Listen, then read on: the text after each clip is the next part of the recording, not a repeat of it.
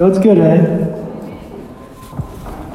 He's definitely been doing something in us over the last couple of weeks. He's been doing something. Every time I speak to guys in the week, they're like, yes, God's doing something, eh? God's doing something. I was like, yeah, He is. He really is. So I want to encourage us, like, we'd be expectant people, eh? We've been expectant people. So this morning, we're going to break bread together, and I felt like the Lord laid a scripture on my heart, and I just have not been able to get it out of my head. Like, for almost 2 weeks, I've been meditating on this and just thinking about this, and I think the Lord's speaking to us through this. And actually, we're going to break bread together, and we're going to just remember Him, because He says, as often as you come together, break bread and remember me. But maybe just before we go there, I want to talk about maybe a few things. And then I want to speak mostly out of John 6. And I'm going to tell the story mostly, because if we have to read all the scripture, you'll probably get a lot bit lost in it. But most of you guys know the story about Jesus and Him feeding the 5,000. Am I right? I mean, even if you've never been to church before in your life, I'm sure you've probably heard that story. It's one of the well-known stories in the Bible. And it goes really like this,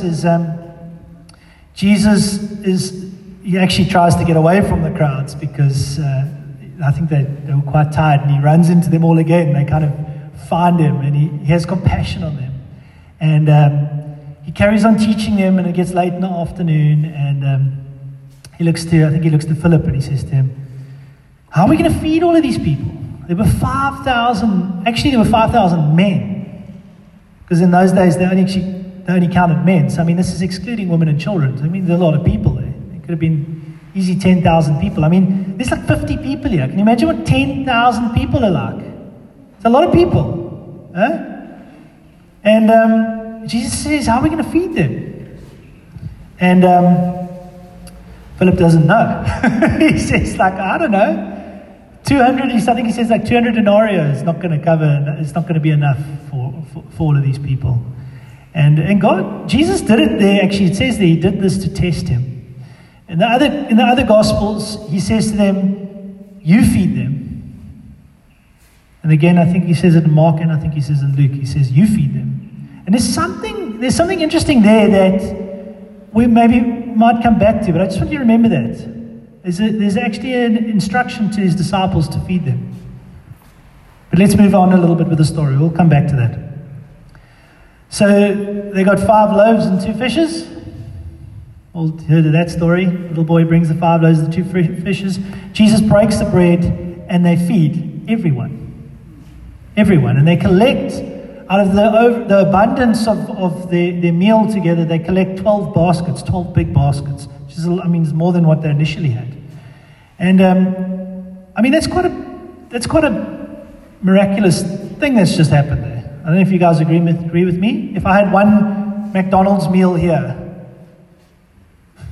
maybe a bad example, one Kauai wrap. We're in Cape Town. And I said, guys, we're going to eat. And we ate, and we ate, and we ate, and we ate. And there were 12 Kauai wraps left over. It'd be like, what? It'd be quite bizarre, right? It's like they witnessed something. They witnessed a genuine miracle. And anyway, so Jesus, He feeds them, and He withdraws, and He goes up the mountain and to go and pray. But He says to His disciples, He says to the 12, get in the boat, I'll meet you in Capernaum. So they hop on the boat, and they start rowing. And the wind comes up. I've been there. It's a valley. The Sea of Galilee, it's kind of in a valley, and the wind comes through there, and it just blows. It can blow. And I'm somebody who likes being on the ocean, and I know what the wind can do to the water. It turns it up. And I've been on those little boats. It would be quite terrifying.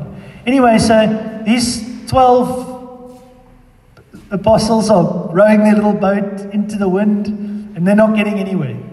And it becomes, I think it sounds like they rowed all night. These poor guys. Anyway, so Jesus sees them in the morning, comes down, and He can see they're not far off. And He actually comes to them walking on the water. And that's another part of one of the famous stories in the Bible we know, but that's not really what I want to get at here. But just a crazy miracle happens there. Jesus comes walking to them on the water. He gets into the boat, and they immediately buy where they want to go.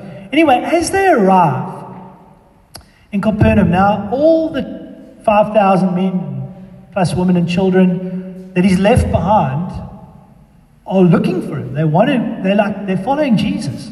So a whole bunch of boats apparently come. And a lot of fishing boats in that area, they come there and they obviously somehow hitch a ride and they go to Capernaum and they're looking for Jesus. And they find Jesus. And they ask him, how did you get here? We didn't see you leave. So now it's interesting. This is where it gets interesting for me. Because Jesus answers them, but not in the way what they're expecting. He doesn't even answer their question, actually. They're like, how did you get here, Lord? And he says this to them. He says, Jesus answered them, truly, truly, I say to you, you're seeking me not because you saw signs, but because you ate your fill of the loaves. Do not work for food that perishes, but work for food that endures eternal life. And there's something of, I think we do this as people as well. I mean, I think we're blinded a lot of the time. We go looking for something that perishes. And I think we approach Jesus and we come because we want our bellies to be full. You understand? There's something here.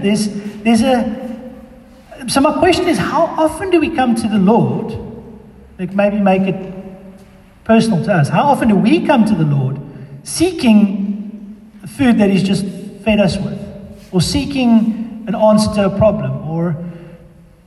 And I'm not saying this is not good. We need to come to the Lord and give Him our things. But is that all that motivates us?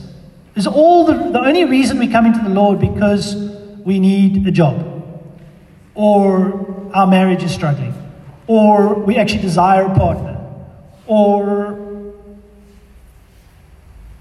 we've got physical ailments and we want healing? And these are good things because God does provide, He does heal, but is that our motive? Because those are very temporal things. Those are very now things. Those are very belly full now type of stuff. Do you understand what I'm saying?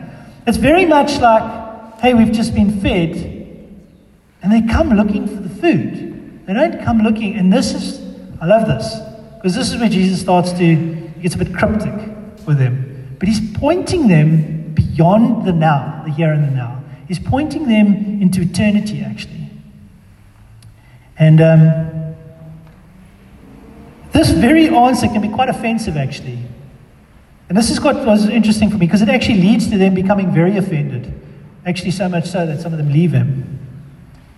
So they ask Him, what do we need to do? And He says, you need to believe in me. So they ask Him for a sign. This is quite cheeky, actually. I mean, they've just witnessed this incredible miracle, okay? And now they're asking for a sign because He's saying you need to believe in the one that has been sent by the Father. That's Him. He said, you need to believe in me. And they say, okay, show us a sign. Because Moses gave us food from heaven. The manna that they ate was manna from heaven. Moses gave us, and Jesus says to them, Moses didn't give you the food from heaven. My Father in heaven gives you the true bread of life. I am the bread of life. And now I think at this point He's lost them. I think they're tweaking out, going, what is this talking about? And I get it, it's cryptic, but he's quite gracious actually, because he does actually explain to them later what He's saying, but He starts off going, your fathers ate manna in the desert and they died. I want to give you a bread of life that we're going to actually eat later, that gives you more than just your full now, it gives you eternity.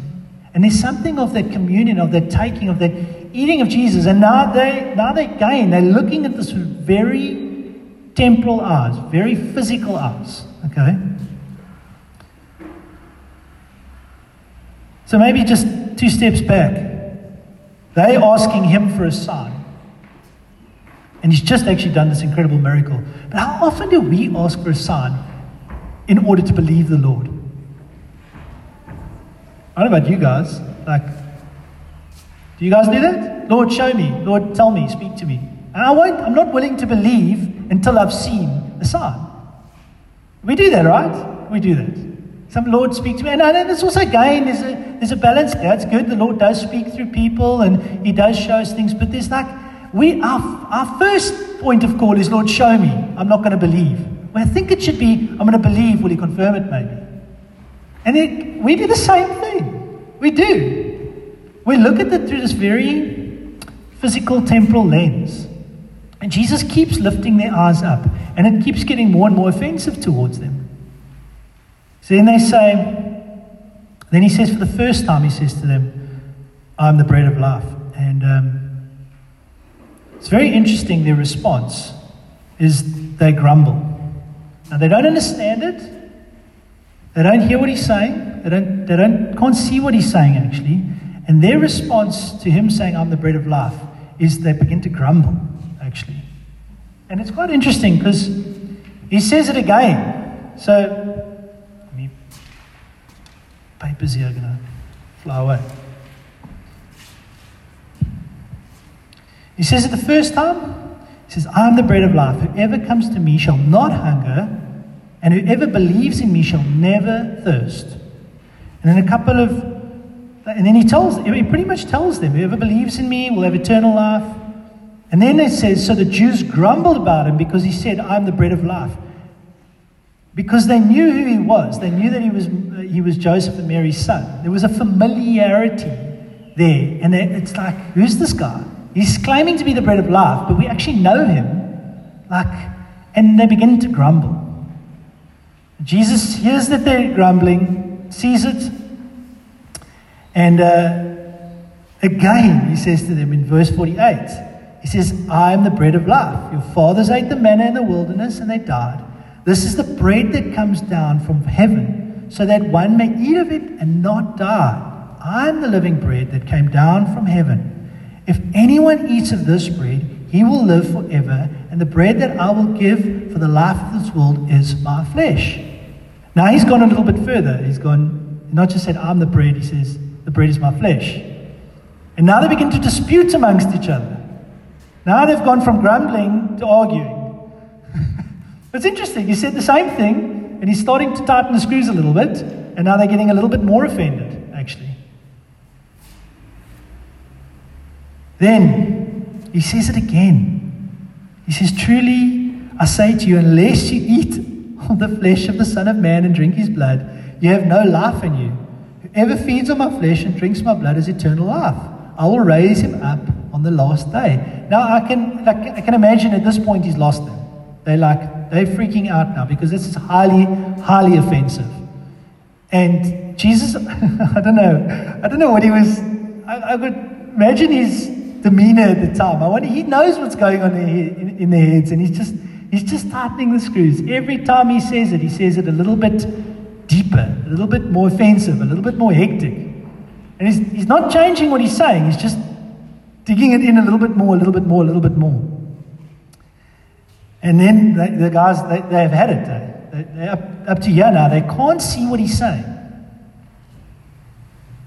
And then it says this, when many of His disciples heard this, they said, this is a hard saying.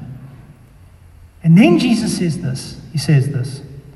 He said, it is the Spirit who gives life. The flesh is no help at all. The words that I've spoken to you are spirit and life.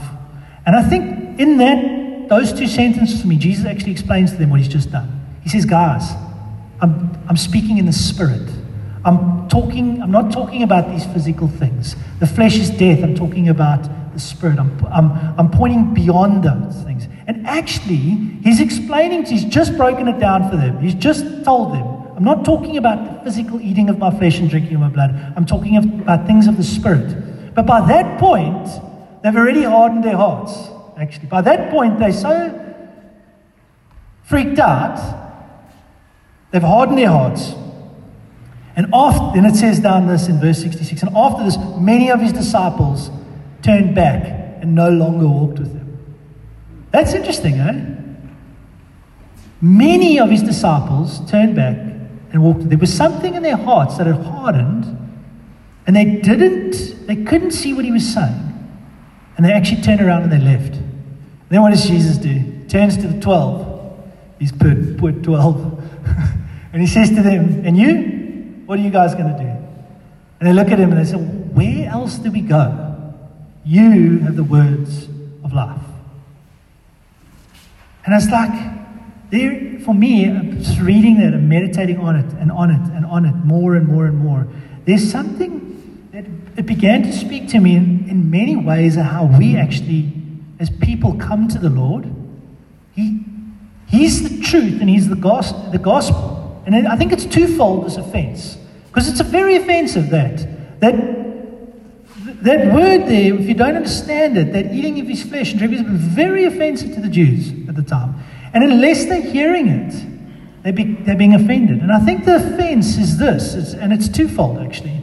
I think offense happens, I think we as believers get offended sometimes when we're confronted with truth.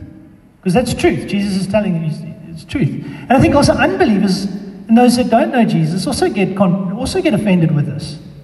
The gospel can be offensive. But there's something of when you get confronted with the truth, it's a confrontation, right? And it's the truth that's offensive. It's not us. We shouldn't be offensive. Jesus is the rock of offense, not us. And I want to just look at that, because I think there's something in the way we respond as people. Because Jesus has come to set us free, not make us comfortable. That makes sense?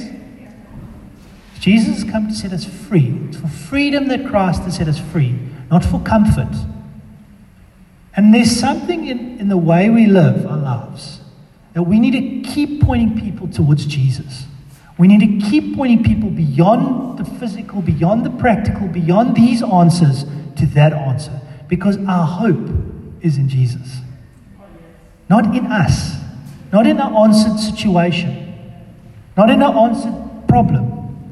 And I think that was what the Lord was wanting to say to us. He said, guys, we can get caught up in this and trying to fix problems and trying to get answers and trying to mend things and make things work. But there's more. There's more. I'm pointing you straight past those things. And when our hearts are already annoyed, uncomfortable, feeling a little bit, that is offensive. Because we want an answer to our problem. We don't want to hear, Jesus is the answer to your problem. Because we can't actually find Jesus in our problem then. And I think that is something, as believers, that the Lord is saying to us. He's saying, how do we respond? So, I thought of an example. Maybe before I do this, it says 1 Thessalonians 1 verse 6. This is quite an interesting scripture. It says, you became imitators of us and of the Lord in spite of the severe suffering. You welcomed the message with joy given by the Holy Spirit. Despite the severe suffering, one of the other translations says a message that brought suffering. The Holy Spirit, there's something that is quite offensive actually.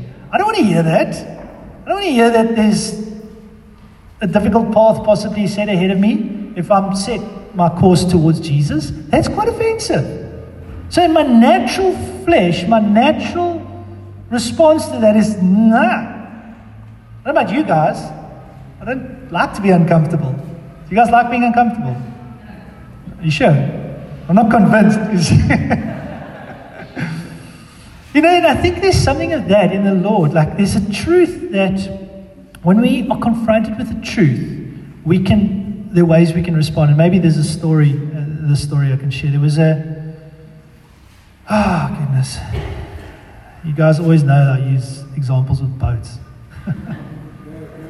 Another one, I actually don't want to use them anymore because I feel like, but it's always a boat with me, you know that. It's like, So if you guys are visiting, I've got a serious love for boats. And everybody here knows me and knows that. And the Lord often speaks to me through situations with boats. And again, this was one. So I was thinking of this example. So a good couple of years ago, I was, and some of you may have even heard the story, I was considering getting a boat, okay? And my wife at the time, well, not, she wasn't my wife at the time. At the time, my wife, sorry. That could have, sorry. My wife at the time said to me, she felt it was an idol in my life. And obviously being an idol in my life, I didn't think that. And I was like, no, man, it's not. You just like don't want a boat and this and that and whatever. Anyway, so we didn't have kids yet, eh? We didn't have kids yet. So yes, it was about seven years ago, if not even longer. So we're sitting one night. We have two of our friends around for dinner, and we were playing board games or something. We were playing Settlers of Catan. So the four of us are sitting around the table. Me, Margot, and one guy's name's Yaku, and the other one's Rudolf. Rudolf's in Stellenbosch, and Yaku's in Mossel Bay still.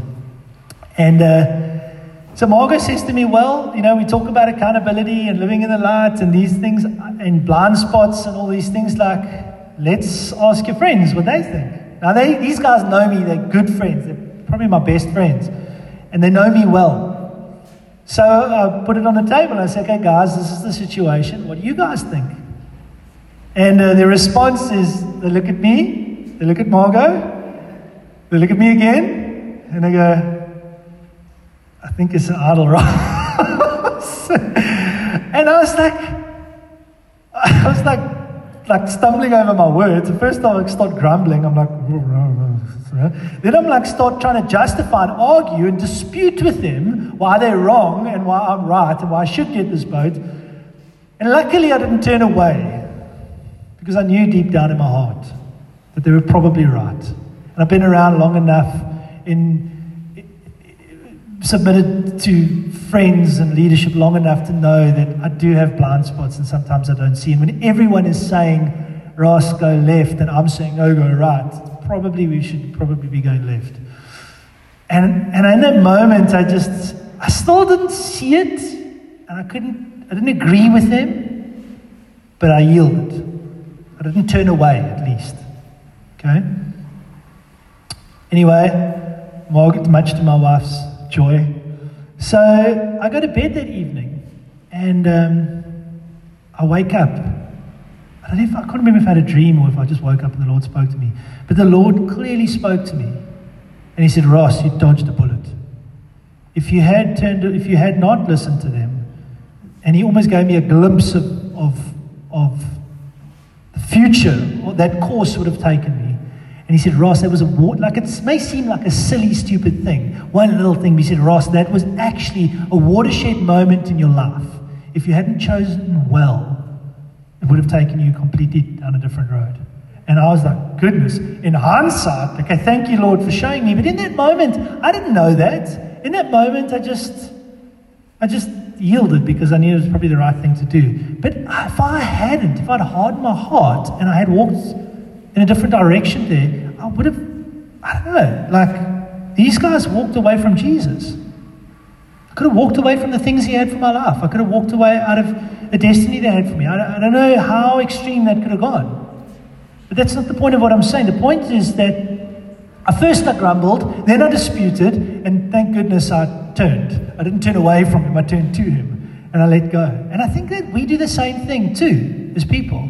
When we're confronted with truth in our lives, we're confronted with the situational things, when friends speak into our lives, when the truth, when Jesus, when the Holy Spirit comes and speaks into our life, we go, I don't want to hear that.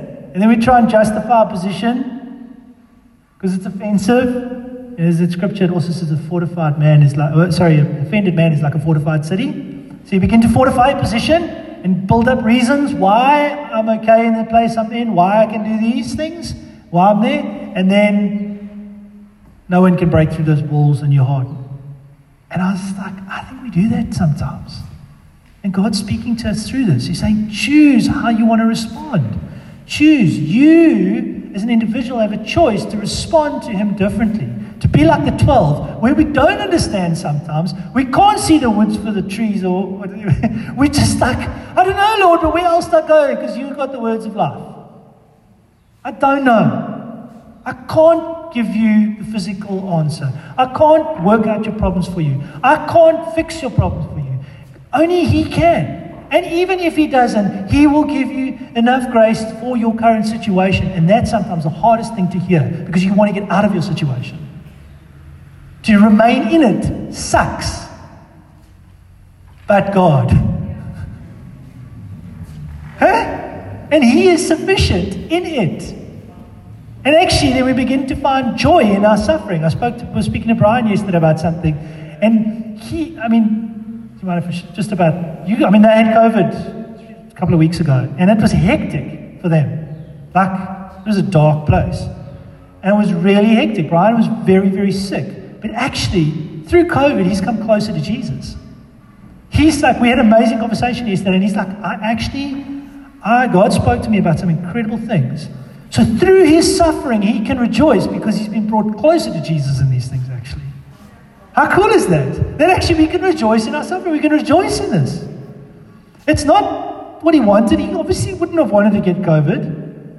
But God, in that moment, drew him closer to him. He could have hardened his heart and grumbled and disputed and turned away. I'm not saying turn away from, but you know what I'm saying? But he didn't. Maybe he grumbled a bit at first. I don't know. But there's something in the response to the Lord here.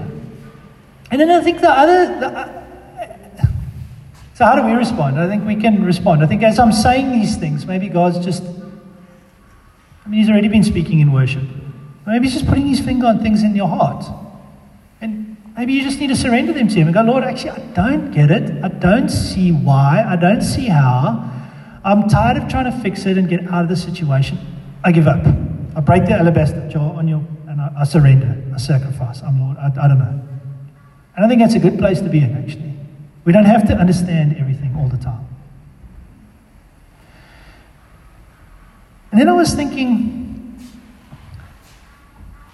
to somebody that doesn't know Jesus or hasn't ever been introduced to Jesus, the gospel, this truth, is also quite offensive, actually. I was thinking, imagine you just living your life and you think you're living a good life and you think most people believe in a higher being, right? Most people. We do get some atheists, some people that don't believe in anything. But most people believe in something.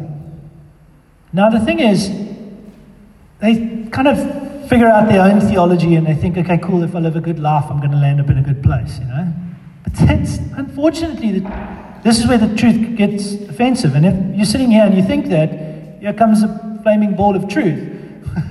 That's not going to help. That's not going to get you to heaven. Jesus is what gets you to heaven. Jesus says, I am the only way to the Father, that no one comes to the Father except through me.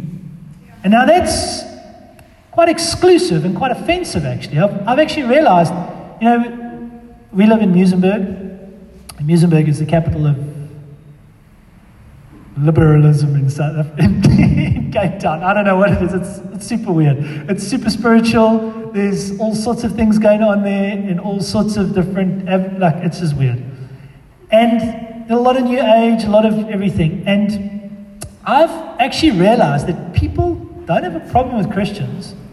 They don't find that offensive. They even Jesus, cool. But as soon as you say Jesus is the only way, whoa, that's exclusive. When they want to be inclusive. And it's hang on a second. You're missing the point here. That's why, is Jesus died on the cross for us. And unless we accept that, there's nothing we can do to earn salvation. There's nothing, our right, and righteousness is maybe a big word, our right standing before the Lord does not exist. There's nothing we can do to be in right standing before Him. It's Jesus that's in right standing before Him. And when Jesus died on the cross, we took off our mantle of sin and we put on His mantle, His cloak of righteousness. And now when God sees us, He sees Jesus, actually. That's the truth. That's the gospel. That's the incredible truth. And until we get that, you see, if you're not hearing that and it's offensive towards you, you can choose now to turn and walk away, or you can choose to, I don't quite understand that, but I accept that, actually. And we're going to break bread. together. And if you haven't accepted Jesus as that, if you don't understand it, if you're not actually ready to partake in Him, you shouldn't. I'm not saying you can't, but you shouldn't be breaking bread with us. And that's offensive, because I've just told you shouldn't be doing something. Paul says in 1 Corinthians, why don't you put that up quickly? Am I making sense? You guys following me? For I received this from the Lord.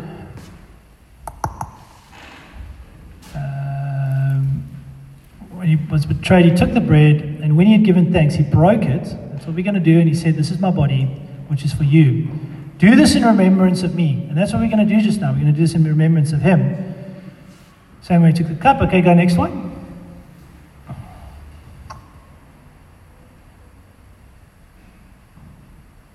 Whoever therefore eats the bread or drinks the cup of the Lord in an unworthy manner will be guilty of profaning the body and the blood of the Lord.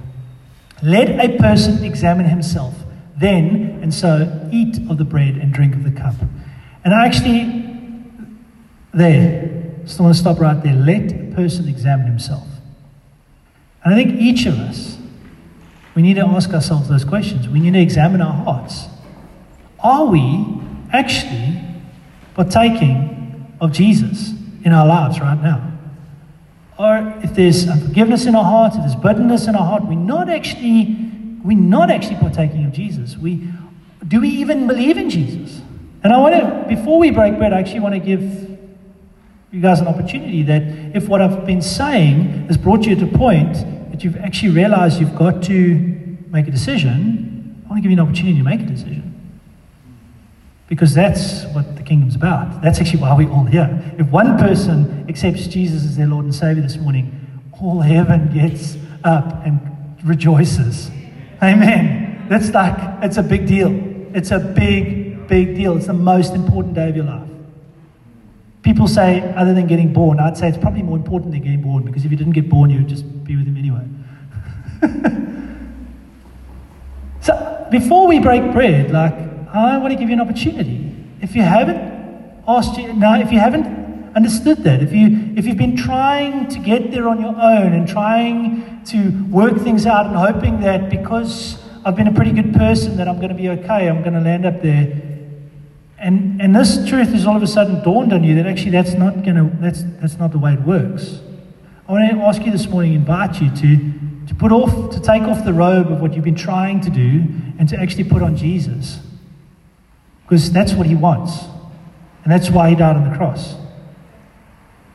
For you and for me.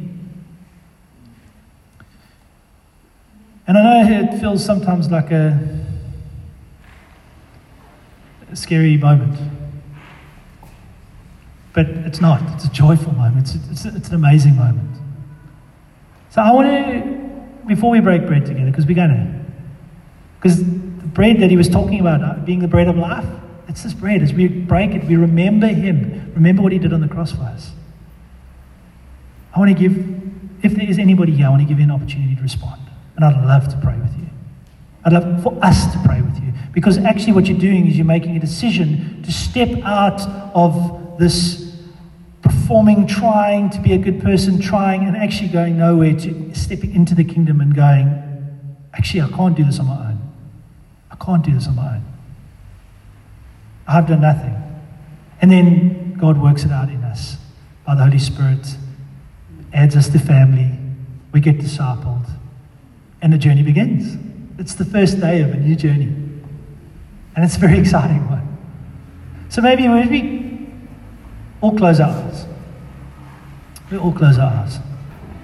And if that's you this morning, and as I've been speaking, you realize actually, as you've examined yourself, you realize, I probably can't be doing this because I don't even believe this. And you want to. And there's been a little bit of a pushback against your heart, and you realize you're standing on the cliff of decision right now. You need to make it. I want to encourage you. Jesus is calling you. He's calling you. He's calling you by name. The Bible says he desires all men to be saved. He desires all of humanity to be saved. So if that's you this morning and you've never actually responded to the gospel, you've never made that commitment to Jesus, you've never recognized that you are born into sin and that you are actually sinful, and you've never received his grace, you've never received that gift, I want to offer that to you this morning. He wants to offer that to you this morning. But you've got to respond. The Bible says, if you confess me before man, I'll confess you before the Father. And for us to see it so we can get around you and we can pray with you and we can encourage you. Because God is adding, he is adding to his church. He is building his church. So while all our eyes are closed this morning, because I can promise you now that everyone here that is here is praying that somebody is going to respond, that somebody here this morning maybe doesn't know Jesus and is going to respond. Everyone here is in your corner right now. I promise you. They're rooting for you. They're going, if that's you, come on, do it. And I know it's scary, but I want to encourage you. I want to ask you, won't you raise your hand? If that is you, if you've never accepted Jesus as your Lord and Savior, if you've never made that choice and that commitment, all our eyes are closed and our heads are bowed.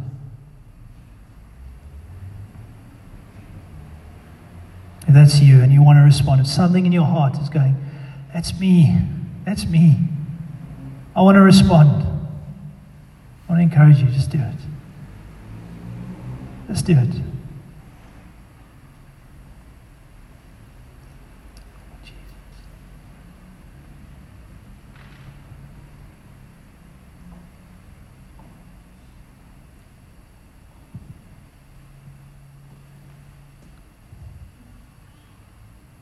All right. That's cool. I'm trusting that everyone here knows Jesus, that's accepted him as Lord and Savior. And if you were sitting there and you're going, I wonder if this is speaking to my heart, but I just feel like I can't. I'll ask you, please speak to somebody this morning. Speak to somebody that you came with, or come and speak to me, or just come and speak to us, because God, he wants to start a journey with you. He wants to walk a road with you.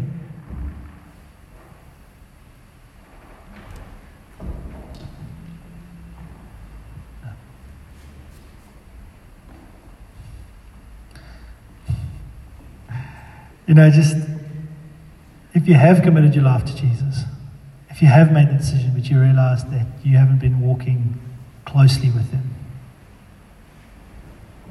and you know that's you, I also want to encourage you just to respond, that we can get around you and pray for you. If you feel like you're recommitting your life to Jesus, if you're just wanting to resurrender it to him, I want to encourage you.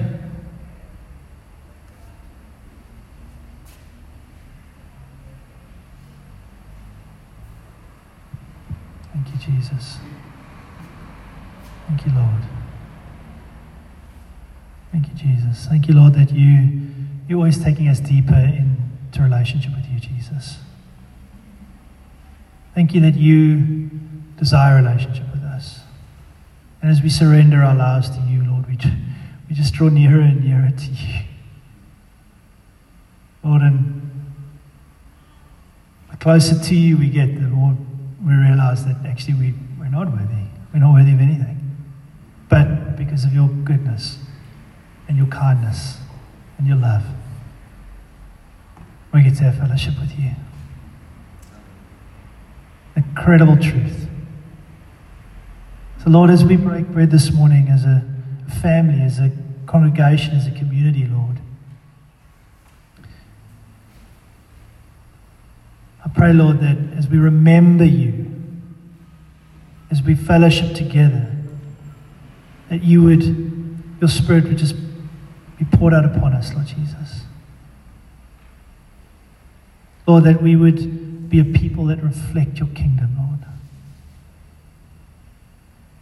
Would you come and speak to our hearts, even as we do this, Lord? In Jesus' name. In Jesus' name. I'm going to ask you guys, there's two tables. There's one in the front.